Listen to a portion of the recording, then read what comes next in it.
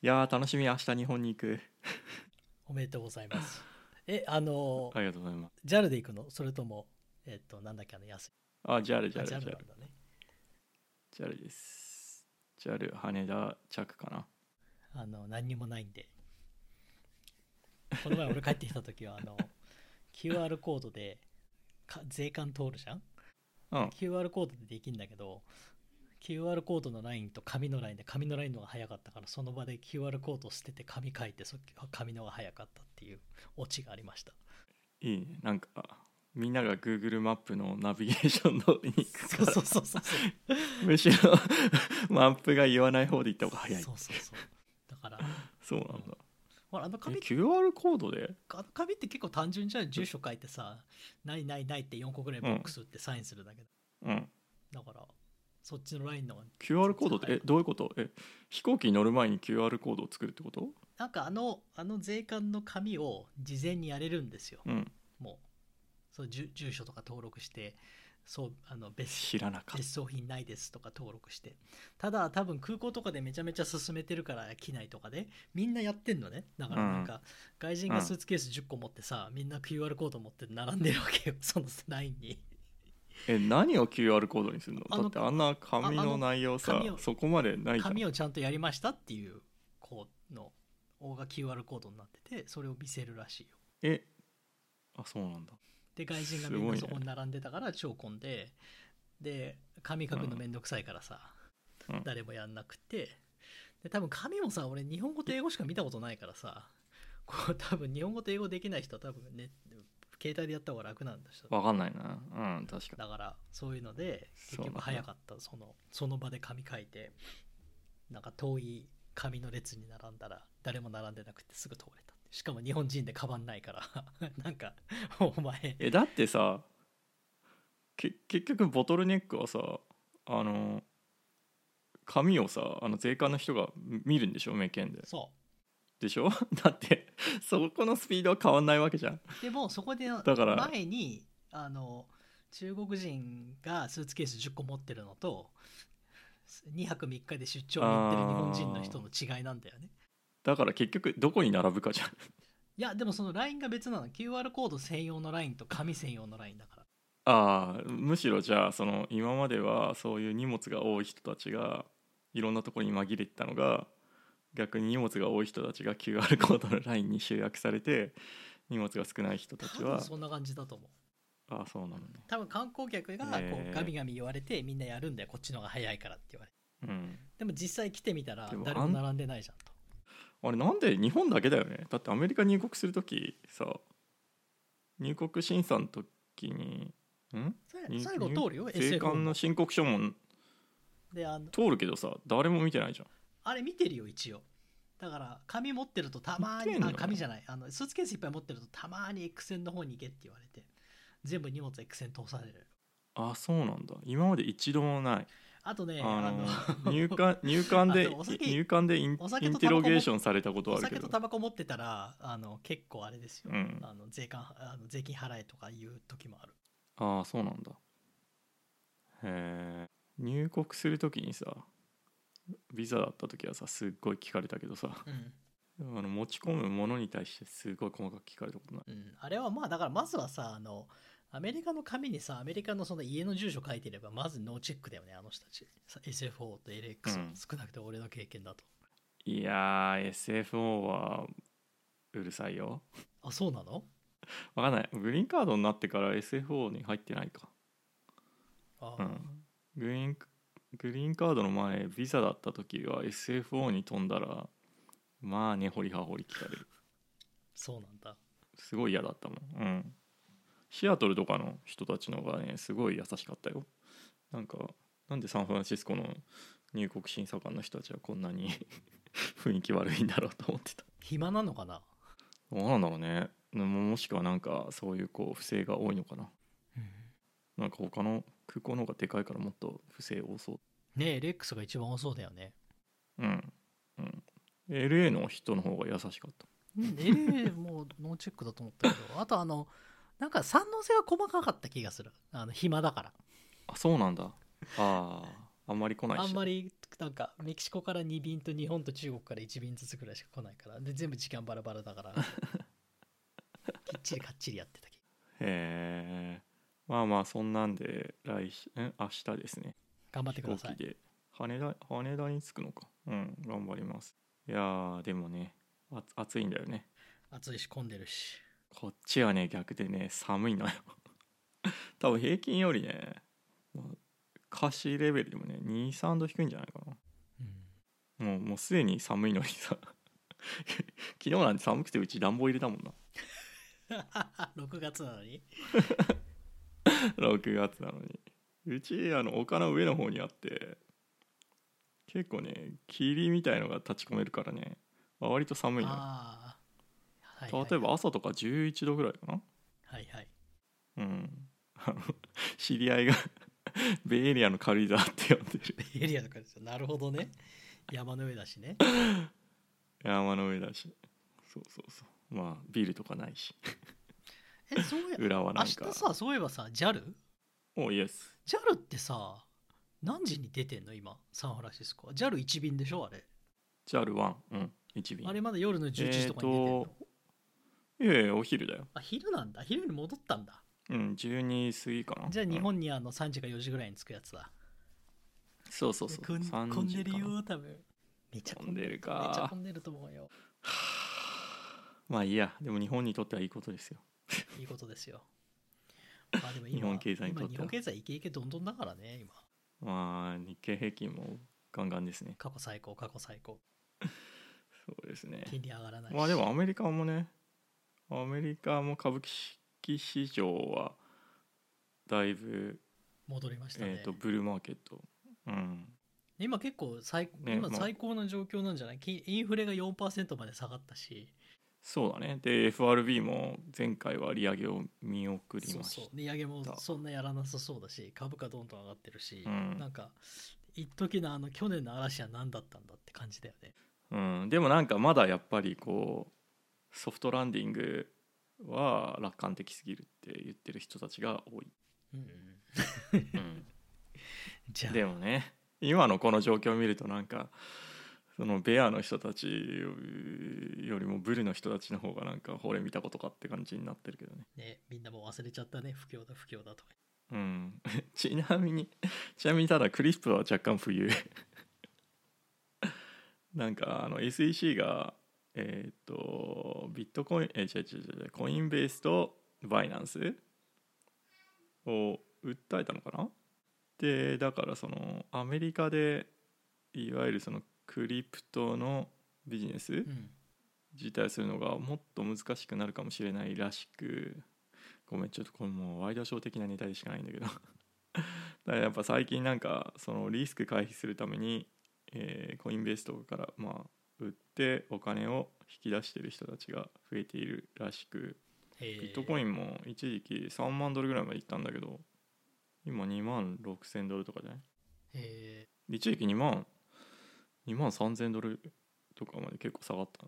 なんかさ一時期3万ドルに戻ったって誰かが喜んでたよ。戻った僕喜んでましたそうなんだね。なんか去年は1万5000ドルになったって誰か言ってた気がするし、結構な幅だよなと思ったんだよね。いやイーサリウムも結構伸びてたんだけど、もうやっぱりねまだやっぱりこのレギュレーションリスクのエクスポージャーが高いですね特に今までやっぱりねそもそもなんかセキュリティと違う扱いをされてたわけだし、まあただビットコインは大丈夫じゃないかな。ビットコインとまあね周りのいろんな聞いたことないやつはいっぱいね、いつ潰れてもおかしくないけどそうだね。まあなんで今はだから株式市場もかなり上向いてて、みんなだからなんかキャッシュマネジメントのバランスが久しぶりにマイナスになったらしいでだからリスキーアセットにみんな言ってると、言ってるみたいです。そうか。まあでもいいことだ。この高い金利払ってまで借りてリスクを取りたいとみんな 5% でも払ってでも。そうだね。アメリカすごいね。でもそれでもさすごいよね。それでもまださセービングスアカウントとかさね、ハイイールドとかさ 4% とか払ってくれるわけじゃん。そうね。だからこう実質金利は下がってるよね。実質金利っていうか実質金利じゃないけど他でさねローリスクで普通に 4% とか取れるわけじゃん。まあだから円キャリーだよね。円で借りてドルのアセットに突っ込めばすごいよね。いや今だって143円なんか一瞬いったんだよ先週かなんか。あ、そうなんだ、若干戻ったと思うけどなんか結構今141円とかないな。今ちょうど日本に来るのがお金持ちだよ。50ドルぐらいでちょっとこっち肩身狭いよ。50ドルぐらいで歌舞伎町のロボットレストランに行けるよ。ちょっとこっちで肩身狭い思いしてるんで、じゃあ日本行ったら少し富豪ですよもう。ちょっとプチ富豪感味わえますね。なんだ寿司なんだ回転寿司の名前かっぱ寿司とかのくら寿司とか寿司ってこれさ寿司150円ぐらいのさ、1貫150円ぐらいの出てくるんじゃん卵とかで、こんなのアメリカで1ドルで卵食えねえみたいな、もう富豪気分ですよ。いやー3倍だよ多分感覚的にもっとするか。だって150円だったら1ドルでしょ、3ドルで食べられるかなっていうか分かんない。もうベイエリアまたアウトライヤーだから。かっぱ寿司ってさ150円ってさ一番安いお皿じゃないと思うよ。もっと安いお皿いっぱいあると思うよ。100円でしょ。99円だったよ。いやさすがにもうそれはなくなったんじゃない。いや100円のお皿は寂しい寂しいな。くら寿司とかだって99円だった。あ、まだあるんだ。ちょっといかがわしかったけどねちなみにくら寿司こっちにもあるよ。あ、そうなんだ。知らなかった。確か1店舗あった気がする。サウスベン。はい。なんでちょっといやありがたいです。円安でも日本にとってはあんまりありがたくないからあんまり言えないんだけどね。だから僕のそうですねアセットも好転してます。よかったね戻って。リアルエステートがもうちょい、こんだけ金利高いとね。だから1年ぐらい前に比べるとやっぱり不動産の伸びはそこまでだけど、でもね他のアセットクラスが頑張ってくれるから。そうだからダイバーシフィケーションが大事です。大事ですね。はい。あと私今の会社入ってもうすぐ1年です。イエイ。おめでとうございます疲れたよ忙しいよ今回2週間休むけどちょっともうパソコン持ってくわもう日本。休むんだ。ワークフロムなんとじゃないんだ。一応休みの予定だけどでもなんか休みって言ってる間の方がミーティング出なくていいから。そうね、メール返してればいいだ。そうなんでだからドキュメントの時間が増えて考える時間がねないとやっぱり結構しんどいんで考えるっていうかアウトプットする時間がねないとダメなんだよね。ドキュメント1個とかやろうとするとさやっぱ半日ぐらいちゃんとブロックしないと。半日はいらないか 2,3 時間そうねブロックしないともうまともな進捗出ないからさ。それでもさちょっとアマゾン病が残ってんのかな。アマゾンって結構そうじゃん。ちゃんとドキュメント書いてたじゃん。でもそれってさいやアマゾンほど完成度の高いドキュメントを書かなくていいんだったら 1,2 時間で書けるはずじゃん。なんか2時間だな。1時間だと結構しんどいな。いや結局なんかいろいろ書いてるうちにワンページぐらいだったら1時間できるけどいろいろ書いてるうちにこのネタがないとかわかるこのデータ入れなきゃいけないってなった時に1時間だとねそう1時間だと結構ねしんどいのね。だから2時間ぐらいはガッと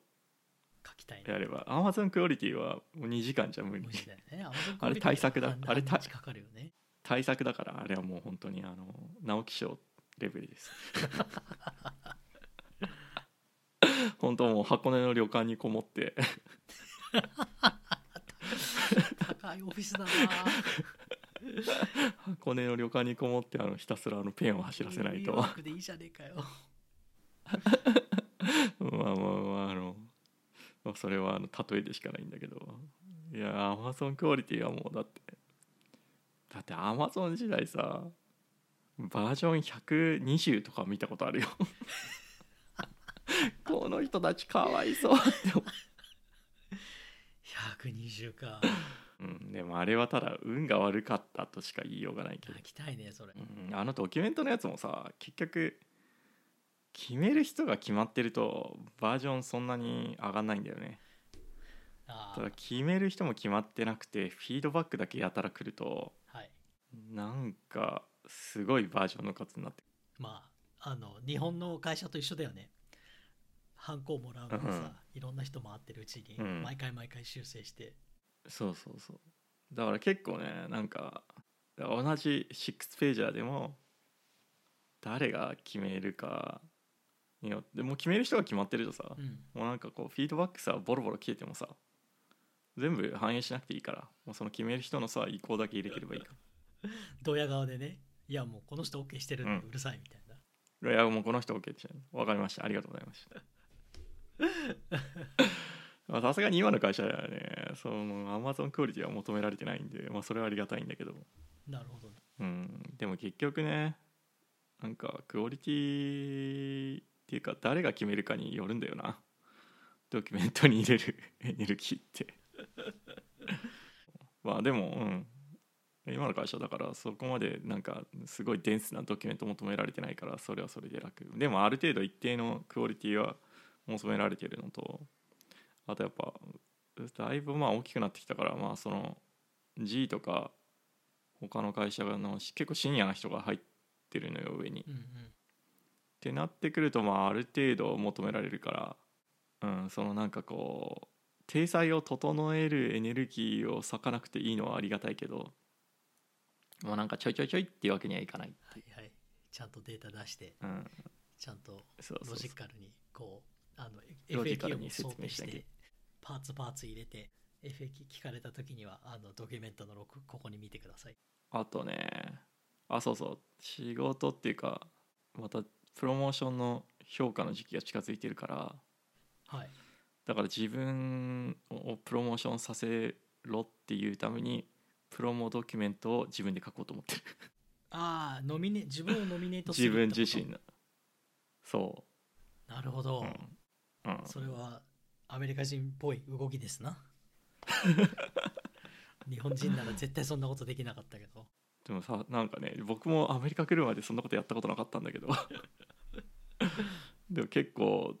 なんだろうアサーティブネス積極性でもないんだよな。なんだろう自己主張はなんかしないとちょっとうまくいくか分かんないけどね。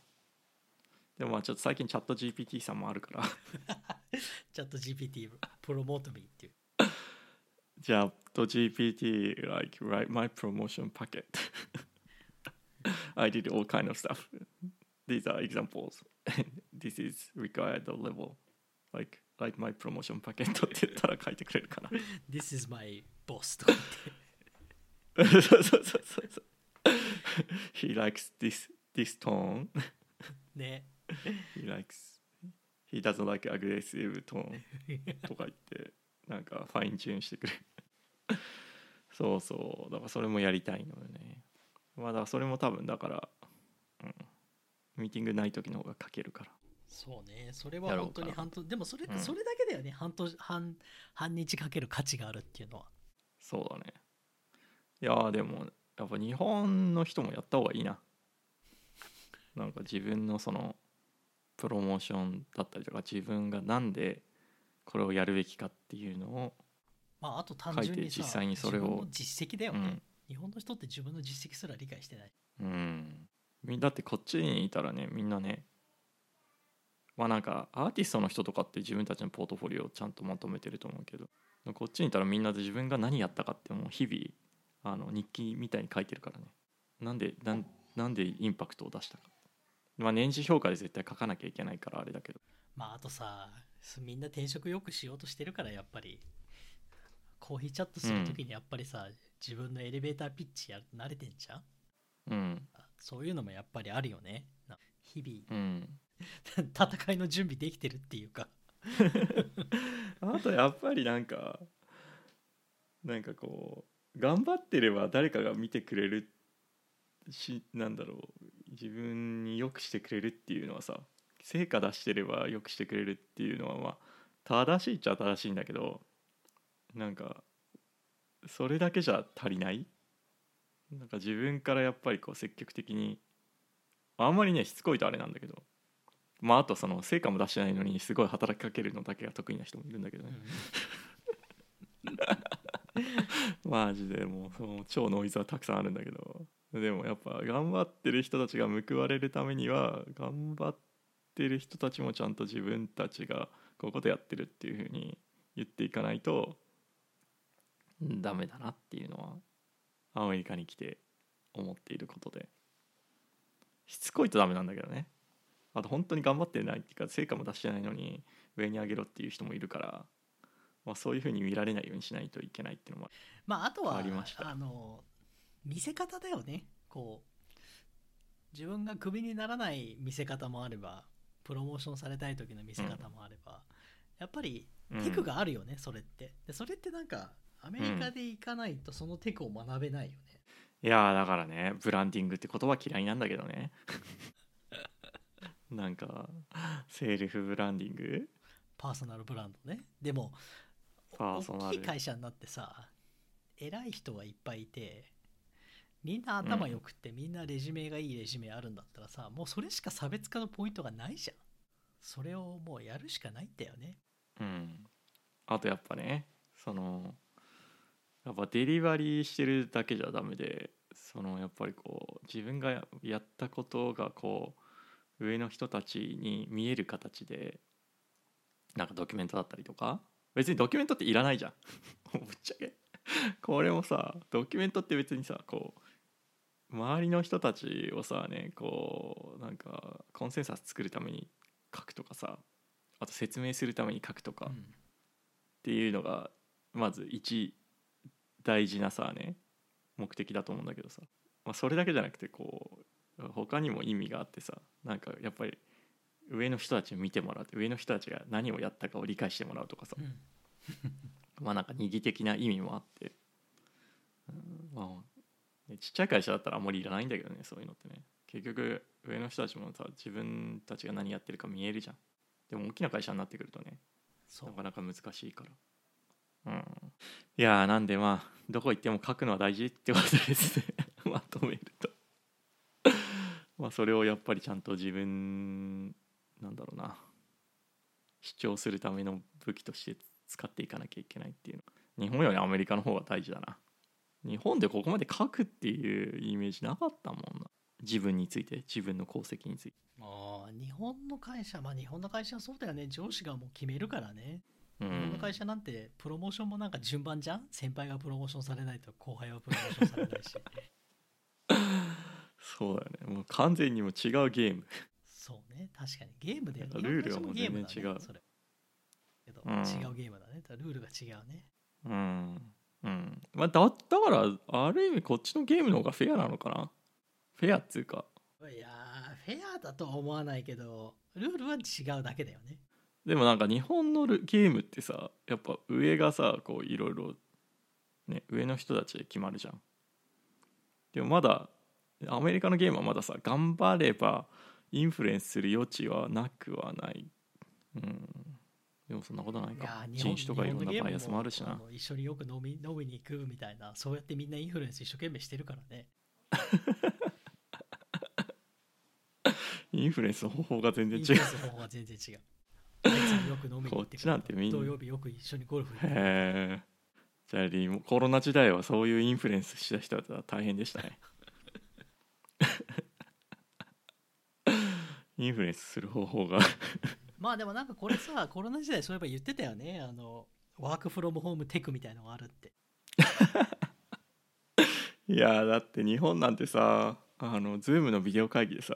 どうやってこうね、みんなのサムネイルが出るじゃん。あれの一番左上に上司を持ってこなきゃいけないみたいな。あ、そうなの？なんか上座下座あるでしょ。あでなんか上司がなんかランダムに右下に出ると大変だから。へえ。でもあれってさ、一番話す順番でダイナミックに変わっていくんじゃないの？変わっていくけどさ、なんか上司がさね右下でさ自分が左上の方に出てるとさ気まずいんだ。多分恐縮する人たちがいるんだよね。俺なんか上司の前にズームに入ってなきゃいけないって聞いてちょっとびっくりした。おのまあまあそうね。まあなんでとりあえず、インフルエンスするためにドキュメントを書きますよ。休みでね。もうすぐプロモーションのシーズンなんで休みで。まあそれで株がいっぱいもらえるんだったらペイしますね。プロモーションして頑張ります。頑張ります。頑張ってください。いやまあ別になんかそうね、はい、やばい。なんでそういえばビジョンプロの話してない。はいします。 WWDC の終わり振り返りましょう。もうちょっと2週間ぐらい経っちゃって、熱若干冷めてるけどうんいやまあなんか発表として WWDC としては良かったんじゃないですか。 WWDC としては良かったんじゃないですか。確かに良かったと思う。今まであんなにやっぱ新しい製品の発表がね久しくなかったですからね。なかったです。この前言ったように9年間新しいウォッチ以来何もなかったんで。だから今回はワンモアシングがあったじゃん。あれがだからワンモアスイング何だったの？がビジョンプロ。いやそれがビジョンプロだから普通の WWDC やって、いや MacBook Air です iOS ですみたいなで1時間ぐらいだったんだよね。でそれでまあそこで終わっても全然いいぐらいもうあったんだよね。でそれで最後出てきて But today we have one more thing って言って、まあなんかそこでもう1時間やったんだよね、ビジョンプロ。そうなんだ。僕ねリアルタイムで見なかったんでビジョンプロのセクションだけ見たから、そういうあれだったのね。そうだからそういう意味ではやっぱりアップル信者の中でワンモアシングってすごく大事なんですよ。ワンモアシング来るまで7年9年かかった。そうだからワンモアシングというのが一番やっぱり大きいものがあるからさ、だから iPhone ももちろんワンモアシングだったしさ、だから、そういう意味では使ったのねワンモアシングっていうのだったんですよね、あれは見てて。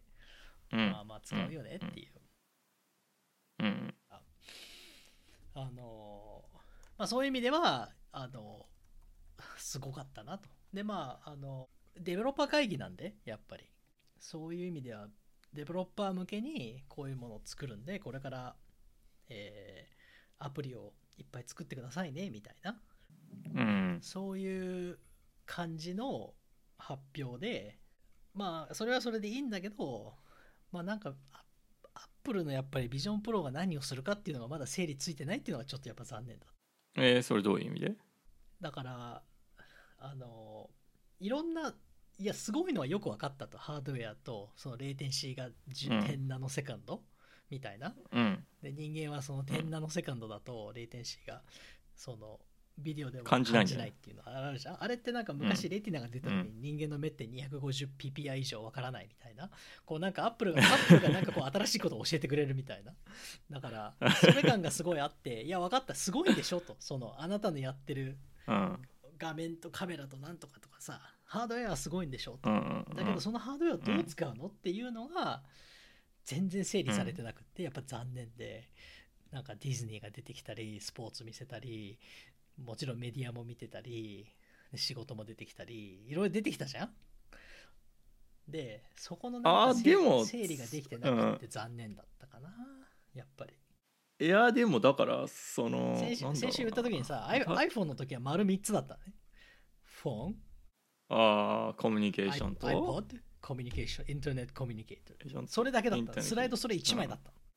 でウォッチの時もそれを真似してやったの。ウォッチなんかヘルスなんとかなんとかってやったのね。でも今回はそれやるまで多分ねできてないんだよまだ。だから1年かかるんだよまだ。でもなんかそれってでもだって MacBook Pro をじゃあそのドット3つでビュレット3つで説明しろって言われても結構難しくない？ MacBook Pro はそうだよ。だってもうマチュアなシステムだからさ、もう出て20年経ってるからさ。でもこのいやだからそのアップルが目指してるのがそのジェネラルパーポスなそのマシンなのか、そのなんかすごいパーポスビルドじゃないけどその iPhone みたいに3つっていうやつなのか、可能なんだろうね。まずそのプロダクトのポジショニング的にはなんかそういうのをちゃんと3つ出した方がいいのかもしれないけど、ほらJ1 の時はすごく大事なの。なぜかっていうと、この J1 のプロダクトはこの3つの軸では今までのものより絶対勝てますみたいな。だから iPhone が出た時は一番いい iPod だったんだよね。でボイスメールとかがなんか新しい機能があって一番いい携帯電話だったんで、だからそういう新しいパラダイムにこれから乗り換えようとするわけじゃん、このビジョンの世界に。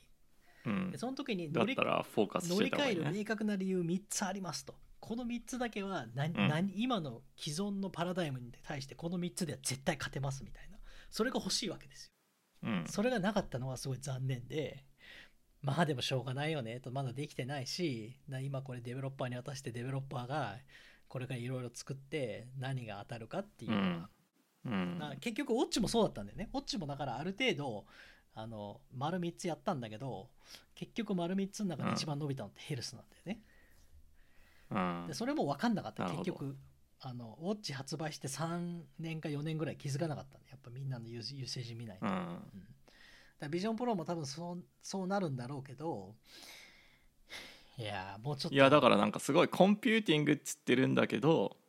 これがそのアップルが目指してるのがその MacBook Pro とかの、リプレイスのコンピューティングなのか、なんかそのアクセサリーなのか、もちろんそのねコンピュータ乗ってるから別にアクセサリーじゃないんだけど、だからそのこれだけ単体だけでもうMacBook もいらないってなるのかっていうのかがちょっと分かんなかった。どこを目指すのかまだ多分決めてないと思うんだけど、でもアクセサリーではない。なんなら両方売れた方がいいと。多分単体アクセサリーではもちろんないんだけど、単体で動くんだけど、だから多分議論するポイントはiPad の置き換えなのか MacBook Pro の置き換えなのかっていうのはまだ分かんないんだよね。だから、MacBook みたいにオープンなプラットフォームで何でもインストールできて、なんだろう、こうなんていうんだろう、アップストアとかもなくって好きにいろんなことできるプラットフォームなのか、それとも iPad みたいに完全にロックダウンして、もうアプリ1個アップルにサブミットしなきゃいけないみたいな、それはまだ決まってないと思う。それはすごく気になる。でもだからそのさ、どっちなのみたいな。いやだからそのオピニオネーテッドなものとオピニオネーテッドじゃないものは絶対ないといけないから、オピニオネーテッドなのは iOS でオピニオネーテッドじゃないのはもっとフレキシブルなのは MacOS でもうなんだろうな、どっちにMacBook とかに近づくには相当時間かかるから、そのMacBook のユースケースを置き換えるには、俺もそう思う。バッテリーの時間だったりとか、だからもうちょいなんかその iOS 的な世界観になってる。みんな一応なんかほらもう2週間経ってるからさ、結構みんな見てるんだよね、デブドックとか、だからそういう匂いがするみたいだね、アップルのアプリ作ってる人たち。でもねそれは置いといたとしても、なんかその体験的にはすごいいいもの作ったと思うよ。ハードウェアはすごくいい。だからハードウェアは多分あの値段をつけるのはやっぱりこれって5年後のハードウェアを今年買えるみたたいな、これはやっぱり未来、最低でもやっぱ$1000台まで下がんないと無理だな。だから未来買ってるんだよこれを。10ナノセカンドにするにはやっぱり5年後のハードウェアを3倍の値段で買わなきゃいけなかったんだよね。だからしょうがないんだよそれ。でもそれじゃないと多分アップルは多分面白くないっていうか、新しいそのいいエクスペリエンスが作れないと思って多分ここまで引っ張ったんだと思う、今までローンチを。でもやっぱね常々今回の発表ですごい思ったのはメタバースって言葉も使わなかったし、うまかったよね。なんかスペシャルコンピューティングとかさ、あとやっぱりそうだ、今回よく分かったのがジャンプがなかったじゃん。ジャンプっていうのはそのいきなり現実世界から完全なるバーチャルリアリティにジャンプするってさ、そうだからカメラで常にメンタルのハードルもすごい高いし、やっぱりこう抵抗感あるじゃん。でもやっぱりこう今自分が見えてるものに対して何かプロジェクションしますとか、やっぱりこう今いる世界とつながってる感じを残すっていうのは、あとはやっぱりその iOS だったりとかさ、普段見てるものを目の前に出すっていうのってさ、やっぱりこう連続性があるじゃん。今使っているものだったりか、今自分が慣れているものから。でそれってやっぱりうまいよ、うまいっていうかやっぱそういうのが必要だった。それのためにさ、そのカメラ外向きと内向きのカメラがあってさ、外向きであとダブルパススルーでしょ。そうだからダブルパススルーするのはどんだけ電池食うんだって話じゃんあれって。だからねあの電池を食ってでもやっぱり外の周りのものをやっぱりアウェアネスを上げなきゃいけないみたいな風に思ったんだよね多分。そういうね、だってあれってだってアダプションをなんか英語ばっかりになっちゃってあれだけど、そういうこうさ、こう親近感を持たせる以外の理由でさいらないじゃん。別にだってアップルがやったデモ全部さ、いやあなたはもうなんかこうもう完全にブルースクリーンの中に入って山の中に入ってでもう山の中に入ってただ単に何かが投影されてますってだけでも全然いいわけじゃん。なんならあとダブルパススルーもいらないわけじゃん。なんならでもだからそれをやるぐらいの価値があるって考えたってことで、それは多分当たったよ。スペシャルなんだよね。だから VR じゃないんだよね、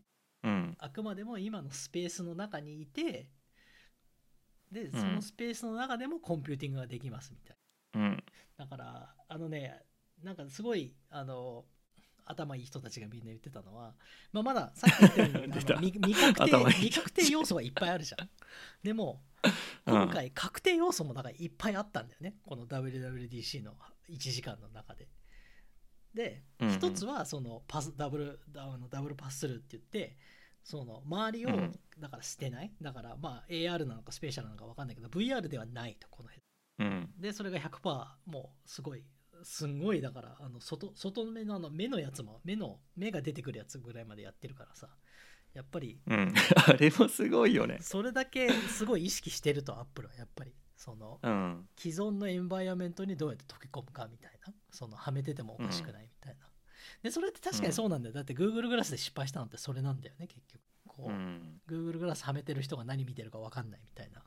でもグラスってあれって普通にトランスペレントなそうだからこの人はなんか前見てんだけど、そのガラスを見てんのか外を見てんのか分かんないって言ってたんだよね。でそうなんだ。じゃあ見えてるだけじゃダメだったんだね。でアップルのお目目のやつは動画見てるときはなんかお目目が暗くなるんだって、動画見てますみたいな。そうスモークみたいなのかかる。だから分かるの、外の人にこの人って今動画見てるんだとか、この人は今私のこと見えてんだみたいな。だからまあいいや、それが、いや面白いよそれだ、それが一つ確定要素として、これはその、やっぱりスペースの中に溶け込んで使うようなものですと。だからオフィスとかでも、家の中とかでも使うようなもんですと。でもう一つは、ゲームっていうのは全く意識してないと。こんだけすごいいっぱいハードウェアがあるのに全くゲーミングヘッドセットとしては全然、アップルとしては何もやってませんと。それも結構面白かったんだよね。でできるけどあえてやんなかったんじゃないなんか他と差別化してこれがそのコンピューティングデバイスだって、ゲーミングデバイスじゃないっていう風に出すために、でもだって映画見てるシーンあったからね。でもなんかね、WWDC でさ小島さんが来てたんだよね、他のセクションで。でメタルギアソリッドのそうMac に自分のゲームを持ってくるみたいな発表までしてんのにこのセクションでは全くゲームの話してないんだよね。だから多分、そのそれこそクエストとかと違ってゲームはアップルの中で少なくともユースケースに入ってない。で別に Steam とか Unreal とかそれからなんかやれば別だけど、そのアップルの中ではゲームは捨ててんだよね、ユースケースとしては。それもすごいオキュラスとさ差別化になるじゃんそれって。だからゲーム捨てたっていうのでしょ。であとなんだっけな、なんか V1 のプロダクトであれだけいろんなパートナーディズニーとか連れてきたのってなかなかないんだよね。結構 V1 のプロダクトって本当は結構アップル的にはさ、この発表まですっごい外の人にはシェアしない、秘密にしてるからね。なのに、なんかもうディズニープラスのスクリーンショットとか出てたから結構だからもう V1 からパートナーやっぱりすごい引っ張ってくるっていうのはまあやっぱりエコシステムでアプリ作ってサービスいっぱい作ってもらうっていうのはローンチまでにこれからだから半年以上多分準備するんだろうけど、なんかそこ結構豊富なんじゃないかみたいな。だからまあアップルなんてアップストアなかったからiPhone なんてアップルストアなかったからねローンチの時、それとはちょっと違うなみたいな。あといやーまああとそのあとだからねなんだっけ当面はアメリカだけじゃないかっていう話を誰かがしてて結構アップルストア行ってメガネとかのフィッティングとかしなきゃいけないし、なんかこれなかなかアップルストアがない国にはなかなか売れないよみたいな。キャリアアップル iPhone まあね値段も高いからね。iPhone がない iPhone がさアップルストアがないけど iPhone キャリアのショップで売ってる国っていっぱいあるんだよね。そういうところにはなかなか持っていけないんじゃないかみたいな。でなんだっけ 1年目の販売のターゲットが 900K なんだってリーク情報だから正しい。あ、そうなんだ。でなんかコンテクストで言うと iPhone って1年で何台売ってると思う？ iPhone？1 年0.5 ビリオンぐらい。ちょっと多いけど200ミリオンぐらいなんだよね。だいたい1クォーター50ミリオン売るんで iPhone。200ミリオン、はい。だからじゃあ僕倍言っちゃったね。まあでも近いですよ。すごい数売るんですよでそれをさこのデバイスって 900K なんだよね。だから、このデバイスはやっぱ本当に売れない覚悟もしてるしニッチだって分かってるし本当 V1 なんだよね。でも 900K でもさ iPhone の値段の3倍じゃん。はいだから 900K ってほぼ1ミリオンだから200分の 1？ 200分の1だけど70分の1ぐらいでしょ値段ベースで言うと。リテールプラスベース。そうやって見る。コストも別にコストも3倍だ。コストもあるけど、レベニューベースで言うとだからそんなにもっと僕もっとコンサバティブなのかと思ってた。そう。だって3500ドルだよ。しかも Gen1 だよ。なんなら多分アプリもそんなにないよ。そうでもだからいや本当にそれでいいと思ってんだよ。だから900K でアーリーアダプターに買ってもらってデベロッパーが1年使ってアプリいっぱい作って、で2年後に、2000ドルのやつを出そうみたいな。であとビジョン無印みたいなプロなしのビジョンっていうのも多分出すんだよねどっかでプロつけたからね。プロつけたからねってだからだからまあそれになるんじゃないですかと。だからアップルが見せたユースケースの中ではそのMac っぽいプロダクティビティなことをやるエクセルが出てたじゃん。なんかエクセルとだからディズニーが出てたからメディア、そこの2つは多分来年の Q2 ぐらいにローンチするときにもう一回イベントやると思うんだよね。でその時に丸の中に出てくるのは多分プロダクティビティとメディアと、もう一つなんだろうねコミュニケーションデバイスなのかね。なんか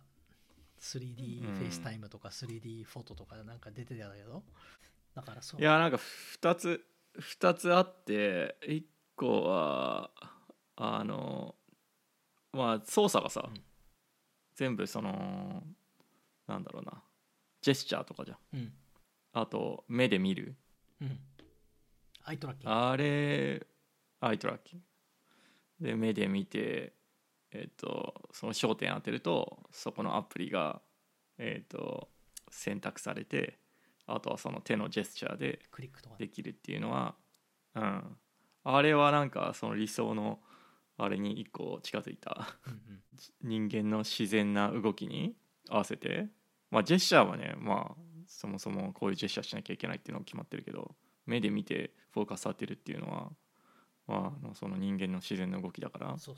やっぱなんか一つ近づいたかなと思って。コントローラー持つのって手が疲れるから、うんその手をプチュってやったりしてたじゃんあれで。あうんれの方がうん長期的に使うには全然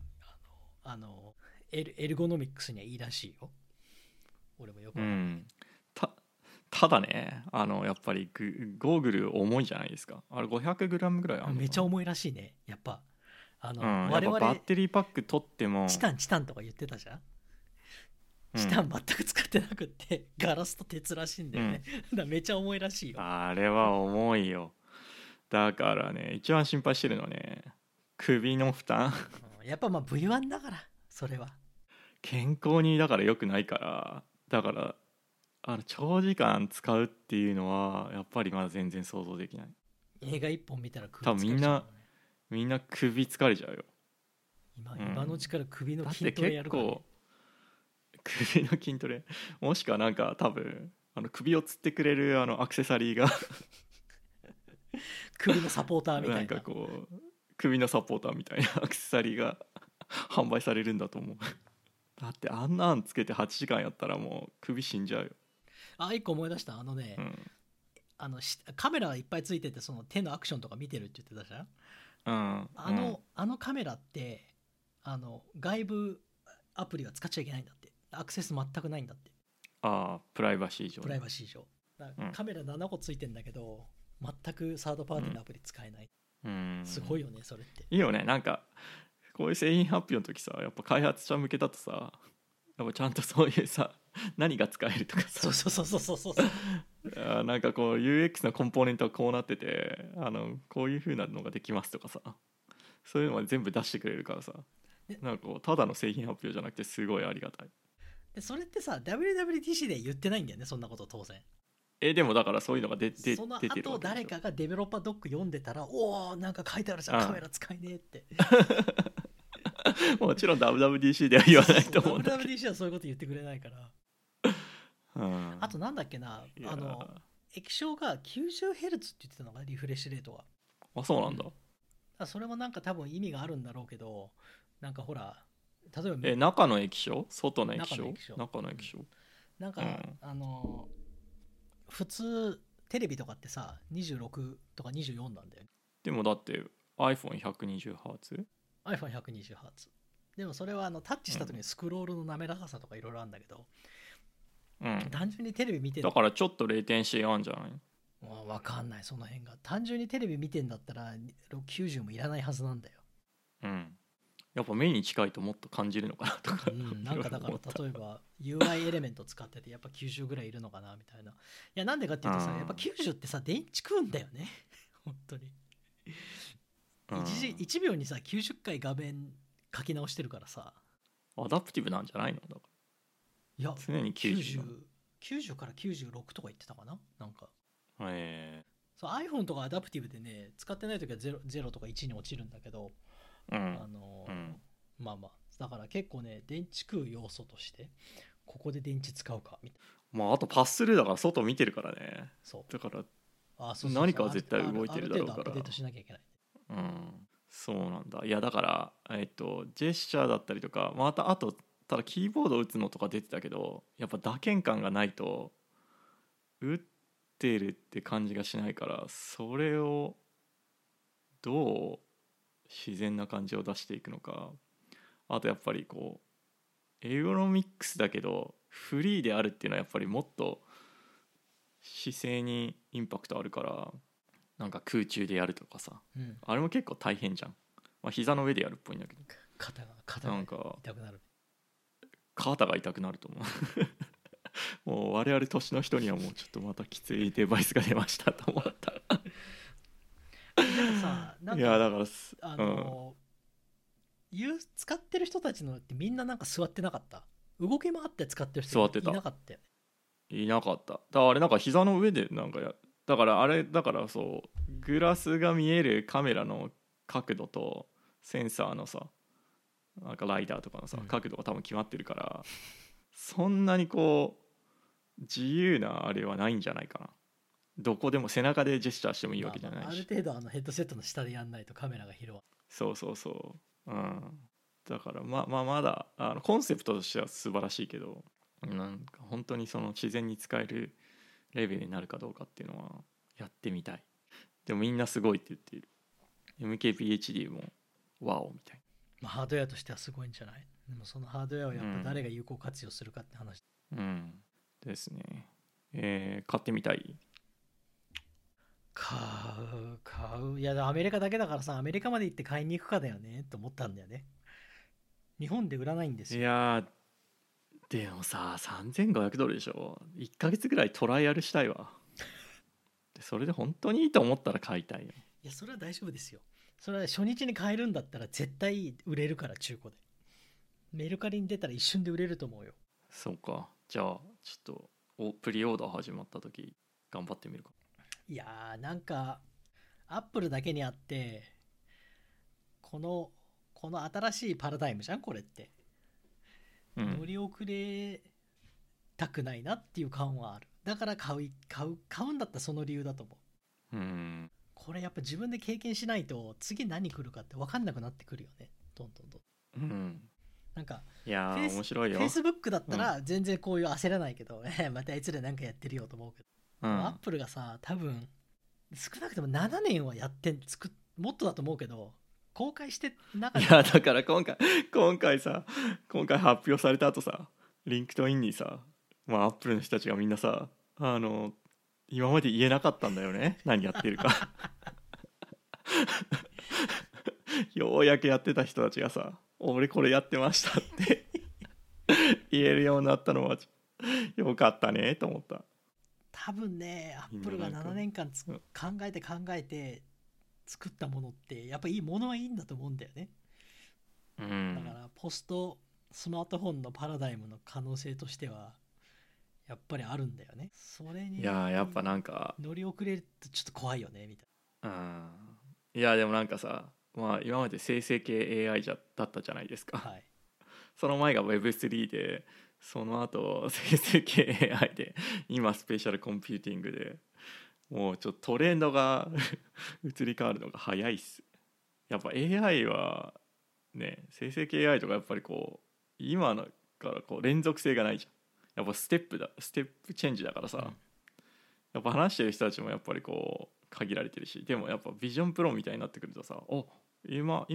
アップルで自分がやってることが Mac で自分がやってることがこう変わるんだってなると、やっぱり関心だったりとかさ、そういうのもね全然こう違うし、面白い見てて。やっぱりこうなんかインカンベントの人がね、イノベーターになんかディスラプトされるっていうのはあるけど、インカンベントの人たちがイノベーションしてったらやっぱりそれはそれでアドバンテージがあるから。そうで、自分をディスラプトする気持ちでやるっていうのが一番ね、そうディスラプションを防ぐ。ディスラプションをするんだったら自分で自分のことディスラプトしろっていう。そう、自分で自分をディスラプトした方がいいから。いや、これは分かんないよ、どうなるかビジョンプロが。でもいい事例だと思った。だってもしかしたらこれなんて iPhone 食うかもしれないし。そうだ、これが5年後さ、これだって5年先のもんが出てんだよね、ハードウェア的にはさ、iPhone の価格になる。でこれがさ、だから3分の1の重さになって電池が3倍になって値段が3分の1になってっていうと、やっぱりなんかこれ結構いろんな人買うんじゃないみたいな風に思うんだよね。でそれで10年後考えてさ、またそこからさらに2ステップぐらい安くなって物が良くなればさ、これってキャザム超えてなんか普通のレギュラーピープルが使えそうなんじゃないみたいな。だって 500g がさ2回3分の1になればさ、すごい。いやだからメガネぐらいの重さになったら、そうでしょ、 50g100g っぽくぐらい、なったらかなり近づく。で今の iPhone って 200g あるからね、一応。重いよこれだって手に持っててるだけでさ結構手しんどいじゃん。これ頭につけたら結構。そう、だからなんで楽しみだな、使ってみたいな。答えは5年後わかるけど、なんかこれ、やっぱりアップルが7年かけて作ったもんって興味あるよね。買わないっていう意味で、ちょっとやろう2人で2人で1台買う1台ずつ買ってフェイスタイムする。フェイスタイムしようやろうで後悔するときは2人で後悔しようということで、1時間話した。まあ楽しい発表でしたね。こういうのはやっぱりそうでしたね、10年に1回なんだなっていう思いますね。大祭りでしたよ。はい、はい、じゃあ日本で会いましょう。はい、お気をつけて。はい、はい、行きます。じゃあ録音止めます。